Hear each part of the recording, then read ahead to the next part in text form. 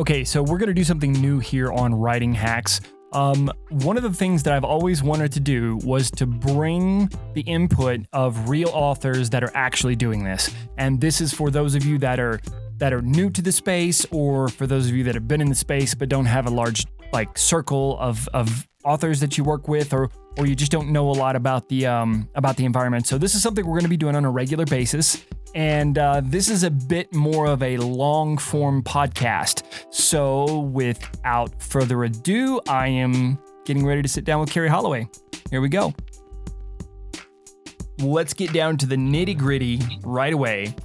Tell me who you are. Tell our listeners who you are. And then let's go into what you write. Okay, that's a tall order. I'm Carrie Holloway. I'm from the southern part of Georgia. I'm a stay-at-home mom to two fabulous troublemaking girls, and I enjoy writing and formatting books for others. I've wrote everything from romance to paranormal to even some horror. So, what's your preferred genre? Romance and paranormal. Do you combine the two, or do you keep them separate?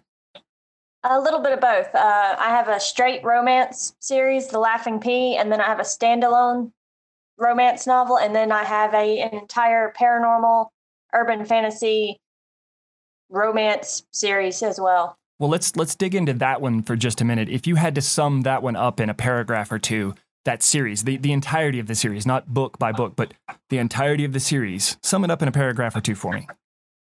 What happens when the supernatural community can't be policed? You call in basically a SWAT team, and that's what Alex and her team is. They work on the gray area of what's right and not. Sometimes they're the villains, and sometimes they're the good guys, and it's just a judgment call of what's right and what's wrong. So would you say this, so there's romance in this one, am I correct? Yes. Okay, so would you say this one leans more towards the paranormal or more towards the romance? More towards the paranormal. And for those that are paranormal fans, what are we looking at? Are we looking at action paranormal? Are we looking at magic paranormal? Are we looking at sci-fi paranormal? Just regular paranormal? Kind of describe that. It's got a lot in it. There's magic users, shifters. The main character, Alex, is a kitsune, which is a fox demon type thing. And her other two teammates is a were-cougar and a werewolf. And then we have fairies and gods and forgotten gods and wraiths and devas. And basically, if you ever wanted every single possibility into a single universe, this is it. Oh, geez. That sounds absolutely fantastic. What's the time frame set like? Is it modern day? Is it in the past? Is it in the future? Very modern day. And is it a blending of our world and that world, or is it all completely that world? It's a blending of our world, and then there's another world that magic originally leaked from. And so sometimes we're in that world, like Mark of Cain, and then most of the books are modern day Earthside. So you say most of the books. How many books are in this series? So far, 4, and I'm working on the 5th one now called Orb Collector. Oh, sounds good. You got a contemplated release date? I mean, we all know that those go to the wind once they go to the edit, but you got a date you're shooting for? Late 2019, if I can get some kinks worked out of it. Nice. Absolutely nice. So you've written a lot of different things. You've tinkered in a lot of different genres, but it seems like this one's your baby. This is the one where you kind of found your stride. Is that correct? I don't know. I think it's my baby because I remember starting to write it in high school. And granted, the storyline has changed drastically from what it was when I was in high school. But the characters have been part of my imagination for so long that I tend to want to baby them a little bit and not want to see them do things that they're supposed to do. Okay. So it's a conflict of overparenting in some spots. It's always hard when you're the person writing to not overparent. Sometimes some stories, there's no chance to overparent. They flow so well, and the characters just seem so perfectly packaged for that storyline that it just unfolds like silk. And then other ones you're like, there is no way this is going to fit into this character inside the storyline and work. And it either works or they do a 180 and it's like, where did that character flaw come from? Gotcha. So let me ask you this. When you have a story that is not unfolding for you, when you are when you're maybe writing in these other genres, or even when you're writing in this genre and you come up to an obstacle that you're having difficulties getting past, what do you do to solve that problem? I read it from the beginning. Oh, so you start back at the beginning and you just start reading again, huh? I read it from the beginning to see where did something not align for me to have this roadblock. Sometimes it's something so out of character, and it's not even that big out of character. It's just characters A, B, C, and this one plot point might be an E. And you got to figure out why can your character not do that. And sometimes you got to figure out maybe it doesn't have to be your main character. Maybe it's a side character that can solve that. Gotcha. So, here on this show and on the other videos, we do talk a lot about motivation, about how to get around obstacles and things like that. And it seems like that advice is absolutely amazing. I would definitely recommend that to anyone listening, to follow how you solve that roadblock. But do you experience roadblocks a lot? Sometimes. I don't really call them roadblocks. I think they're moments where you just don't have the mentality to write, and it's not a roadblock. It's to write flawlessly, you have to be in the zone, and we're not always in the zone. When we first start writing, we're in that zone constantly because we don't understand all the little nuances. But as you get more seasoned, I think what people term as roadblocks aren't exactly roadblocks. It's mental fatigue. Gotcha. So you're kind of over it at the moment and you need to take a break. And when that happens, I go to playing video games like Hearthstone, World of Warcraft, Final Fantasy XIV, Smite, anything that is somewhat creative and like how you play style wise, but it's not mentally draining to play. Gotcha. So you're seeking an inspiration from an outside muse. Gotcha. That's actually a pretty clever way to go about it. So before we get really deep into like your writing style and your techniques and how you do all that stuff, I really wanted to talk to you about KH formatting. This is something you're still doing, correct? Yes, I've been doing it for almost 3 years now. Okay, and walk me through. Give me a 1 minute to a 2 minute commercial of what KH formatting is and how it helps other writers. Sometimes we're so close to wanting perfection that we don't realize we don't have the tools for it.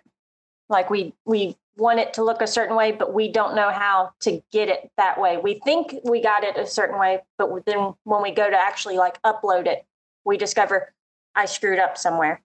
So in publishing myself, I ended up learning quite a bit about formatting in general.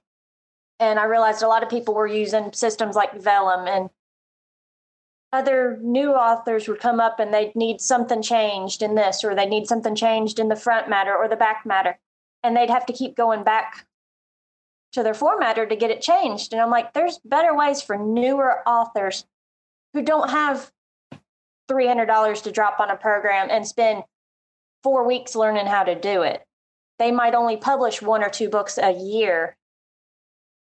So I wanted something that was affordable, that was in a program that they were familiar with, which is why I prefer Microsoft Word, because not only do I provide them the EPUBs and the Mobies with and without covers, the blurbs and the ebooks, the PDF, I also provide them with the Word document for the print and the ebook file. So if they need to update something, they don't have to come back to me.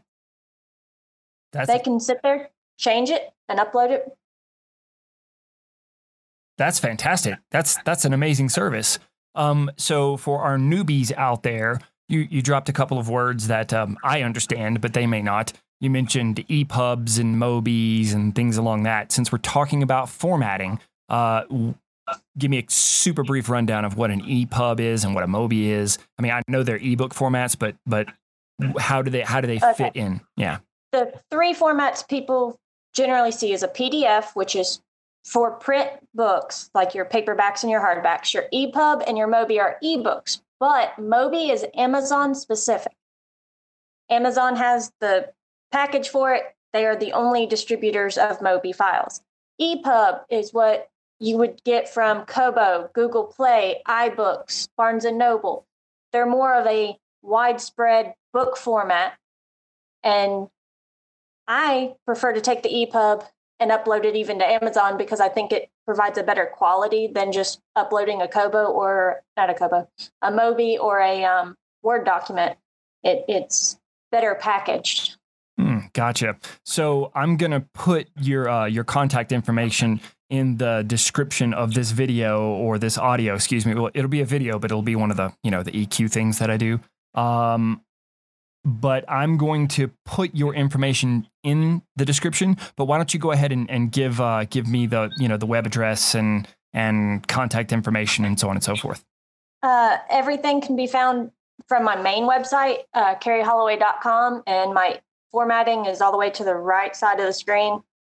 I'm also on Facebook at KH Formatting, and my email address is khformatting@gmail.com. Awesome. So I definitely recommend that anyone listening to this should take a few minutes and go and check out Carrie. She's pretty fantastic. So now let's get into the nitty gritty. Here comes the fun questions. Are you self-published or are you a traditionally published author? I have works that are done under both. Which do you prefer?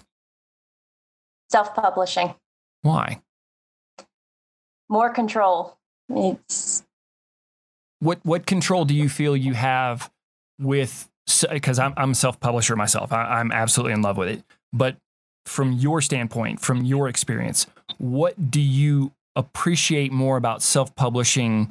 What do you get greater control of over traditional I set the publishing? deadline. It's totally about the deadline. If I'm not happy with a book, I don't have to send it to the editor right away. If I'm thrilled with this book 2 months early, I can contact my editor and go, hey, I got the book a little early. You got time? And they'll fit me in a little sooner. I don't have a 2-year window to wait for something I wrote a couple of years ago to finally hit the shelf. I can sit there and go, I didn't like working with that editor or that cover designer. Let me find someone that click with better.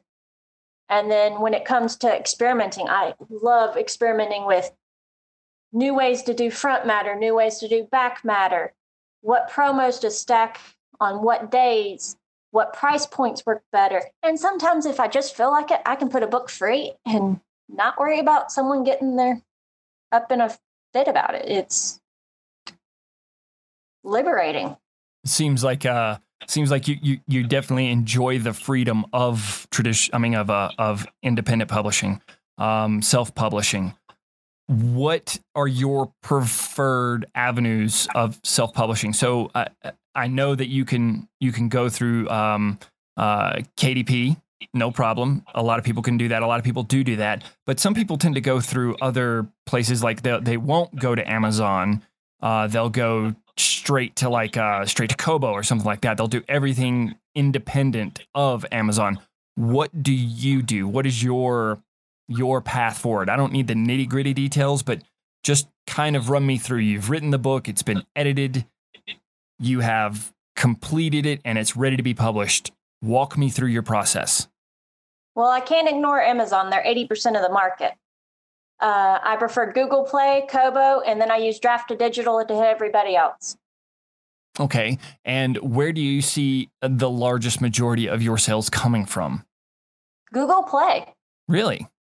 Yes. That's actually kind of surprising. I didn't expect to hear that answer, to be honest with you. For most of the year, it was Kobo, Amazon, and Google Play. But after my books had been on Google Play, I think like 6 months, there was this huge spike and they pulled the lead. They've been in the lead since October and they grossed me more than Kobo or Amazon. Wow, that's actually pretty amazing. Like I've this is the first success story I've heard as far as Google Play goes. We all know that Google Play is quickly becoming a powerhouse in podcasting networks and in audiobooks and things like that, but I did not know that they were going to knock it out of the park for you like that. That's pretty fantastic.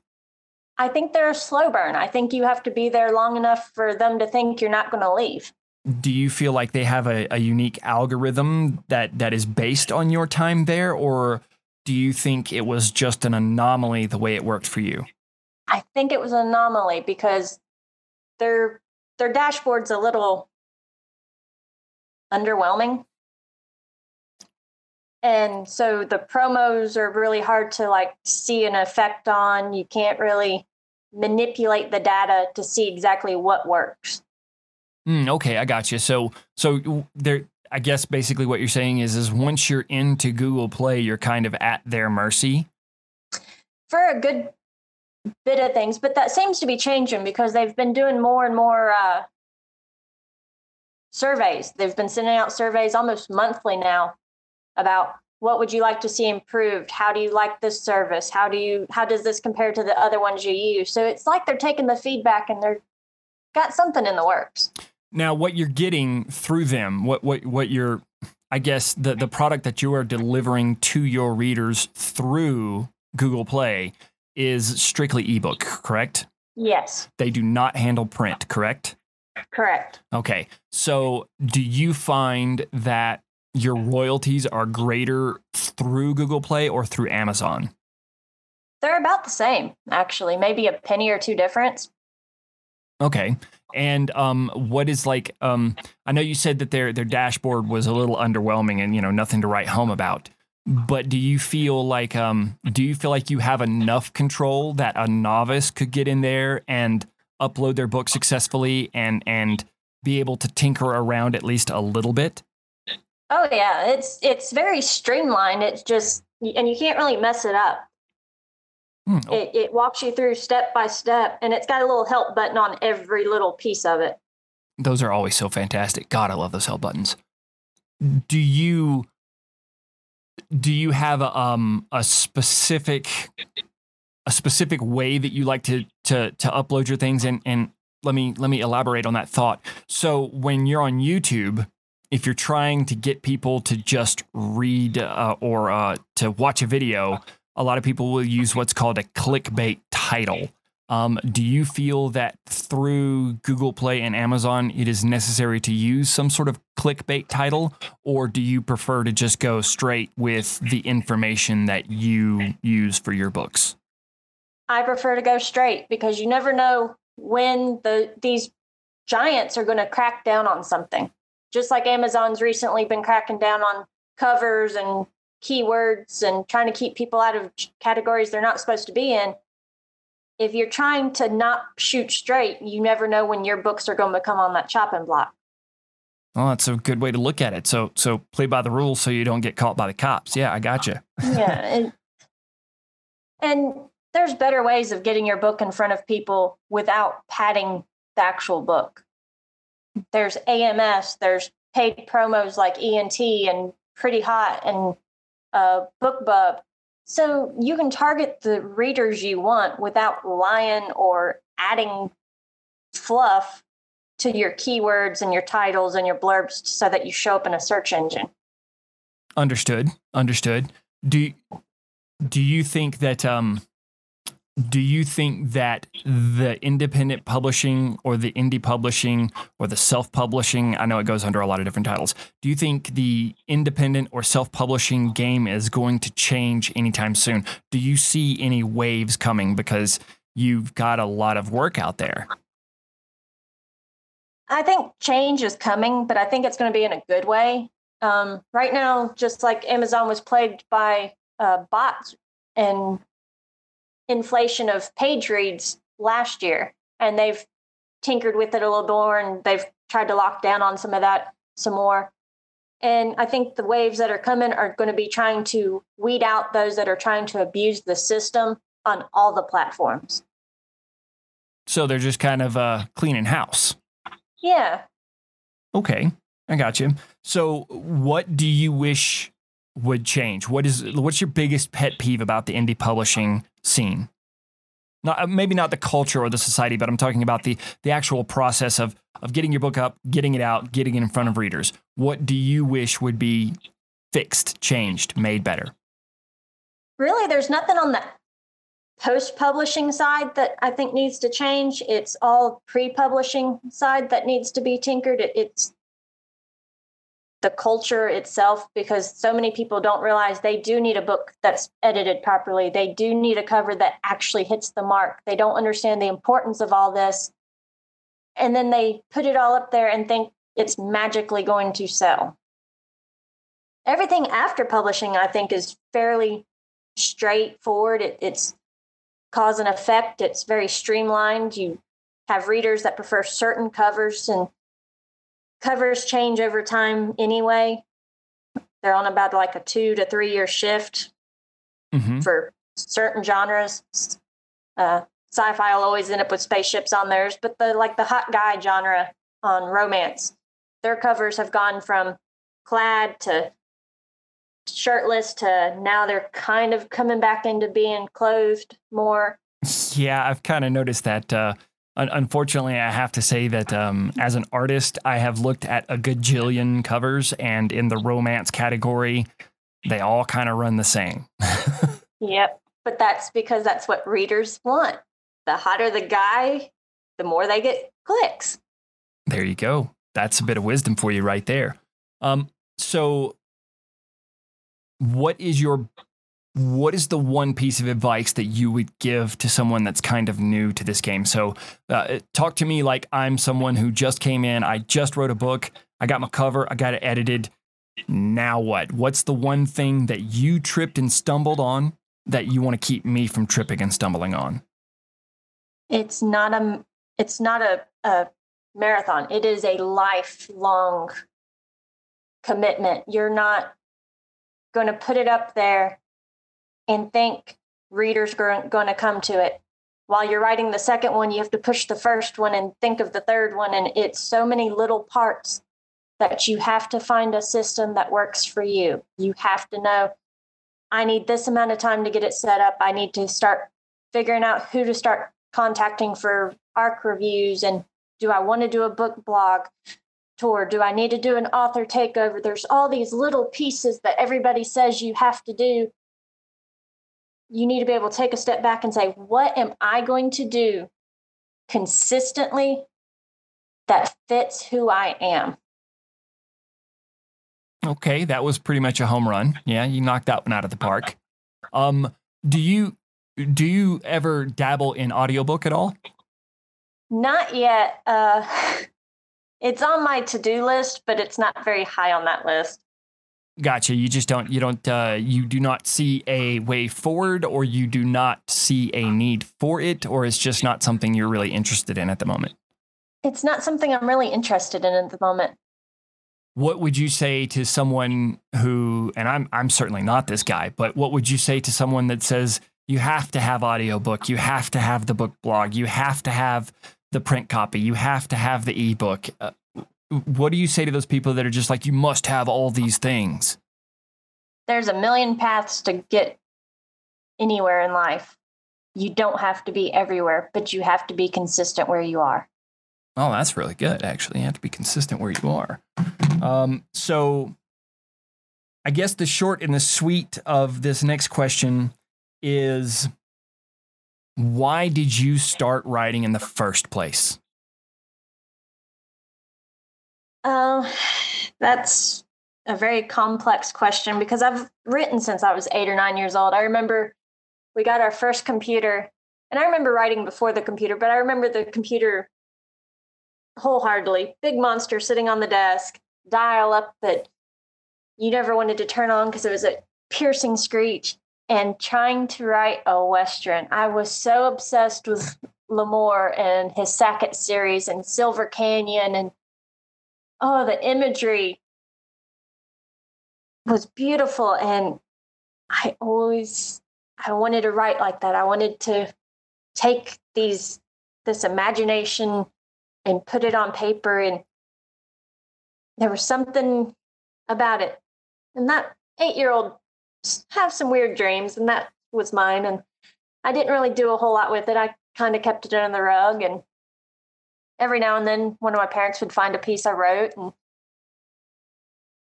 it wasn't exactly celebrated.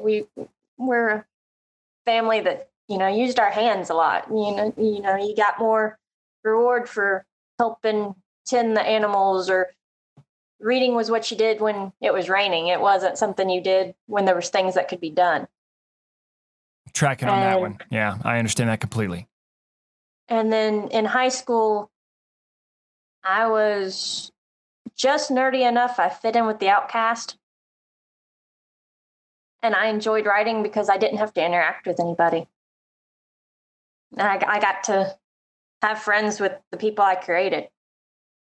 Nice. And college came, and I still found it an escape. It was this wonderful feeling every time that paragraphs flowed and scenes came together. And then I got out of college and went to work, and I didn't think anything else about it. And I was filling my creative need at work. I was coming up with science projects for parents on the fly. I was framing pictures, and it was organization met with a little bit of creativity as you figured out what colors worked with what and how they brought out picture components. And fast forward, and I have my second kid, and I've become a stay-at-home mom. I'd always had something to do. And granted, kids take up a lot of time, but there was this need for that creativity that I'd always channeled into something else to come back. It needed a way to come out. And if I could crochet or knit or paint, it probably would have came out in one of those, but it went to the one thing that I've always done, and that was write. Nice. So what do you think when you look back at that first major piece that you wrote, that first book or that first short story or novella? The first one I published was Cracked But Never Broken, and it's the one that I wrote after becoming a stay-at-home mom. And every time I look back at it, I can see different parts of where I was, what I was dealing with, pushed into that to the point where if I didn't know myself, I would never have been able to pick out those little highlights, those little nuances to my mom's drinking and how she ran from things, because it totally does not follow the in-your-face repertoire of it. It's this story of a guy who doesn't know how to deal with coming back home after being in the military, and how everything at home's continue to move on, and he can't just drop back into life. That's amazing. Do you like it still? Yes, I still love that book. That's kind of the test of time, isn't it? Like, we write something and then we go back and we look at that first thing that we wrote and we're like, you either love it or you hate it. So I want to jump a little off topic. It's still on topic, but it's a little off topic. You appear to be, like, if anyone came to your Facebook page or anything like that, they would say that you enjoy video games, but you also enjoy manga, or do you prefer anime? Both. They're totally different animals. It's like comparing Sailor Moon manga to Sailor Moon 90s style versus Sailor Moon Crystal. They are all three complete universes that only share one common element. You know, I definitely think the Japanese have a gift for storytelling when it comes to hero stories. I got to say, I'm not a fan of some of the more cutesy manga and cutesy anime. But I'm definitely a fan of the way that they write hero stories. It seems like they've got, they know how to deliver that 1-2 punch that really gets you invested in those characters and really makes you hurt for them or cheer for them or feel their pain when they have pain. Do you feel the way that manga and anime is written and created has affected the way that you write? everything I have ever interacted with, from the good to the bad to the indifferent, has affected the way I write. I might not be able to pinpoint exactly how it does, but every experience we have changes who we are, from a small scale to a large scale. And we don't always realize it when it happens. That's pretty beautiful, actually. Do you find yourself taking situations that you experience in the real world, like something that really has an impact on you, and somehow migrating that emotion or feeling into what you are writing? Sometimes I think some of the best ways to invoke emotion is to think of that one emotion in the extreme and how you felt in that moment, from the way your fist clenched to the way you grit your teeth and suck in that breath, trying to contain it all, and then focus it into your character. How does your character get to that point? What is their breaking point? What is the point that they go from it's indifferent to they are happy to they are sad to they're angry? Because we almost always live in an indifferent state. And until we have that outside influence, we don't move out of an indifferent state. So piggybacking on that answer, you were speaking in that answer. You were talking about, how you clench your fist, how you take in that deep breath, how you gnash your teeth. Do you find yourself putting pieces of you into your characters, or do you use other people, or is everyone just completely fiction and you only bring in the emotion? I think it would be really hard not to write a piece of yourself into any character,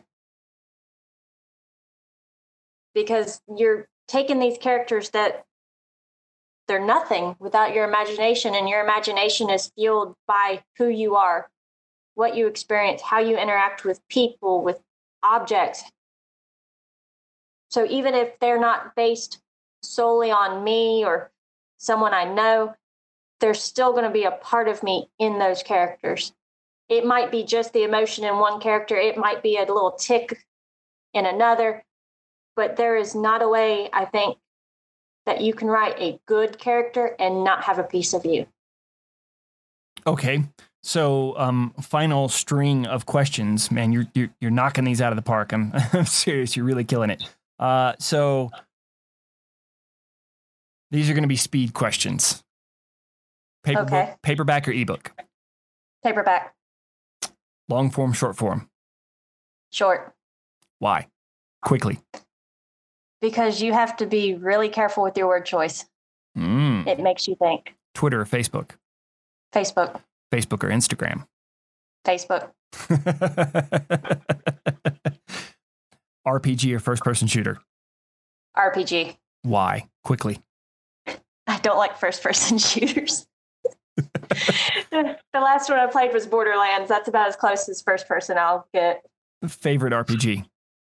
Oh, God. Diablo? Favorite book to date? Oh, Night Angel series, Brent Weeks. First book you ever read? The one I remember is Silver Canyon, but I think I read, outside of like Dr. Seuss and Green Eggs and Ham and Island of Blue Dolphins, I think came before Silver Canyon. Book that had the most influence on your writing? I have no clue. Person that has had the most influence on your writing? My mom. Time in your life that has had the most influence on your writing? Adulthood. Doesn't that do it for all of us? I mean, for all of us, like seriously. Okay. Yeah, I think that's pretty much it. So why don't you give us a quick rundown of your contact information again, just in case somebody's listening and can't look at their phone. Run us through the contact info as far as KH formatting and your book series that you want to draw people's attention to. Ready? Go. Everything can be found from my website, carrieholloway.com. From there, you can find links to my Laughing Pooey series, my Devil's Playground, my newsletter sign up, any anthology or magazine I've been in, And my KH formatting is on there as well, along with social media links to Facebook, Tumblr, all those favorite spots. And your book series? The newest one was Strings Attached. It's a sweet, clean romance between a comic shop owner and a music teacher. And it's available everywhere ebooks and paperbacks are sold. Fantastic. Okay, so final thing. You're getting ready to walk out the door, and you're in a room full of writers that are getting ready to all write their first books. And you're getting ready to walk out the door, and you're going to leave them with one piece of advice. What is it?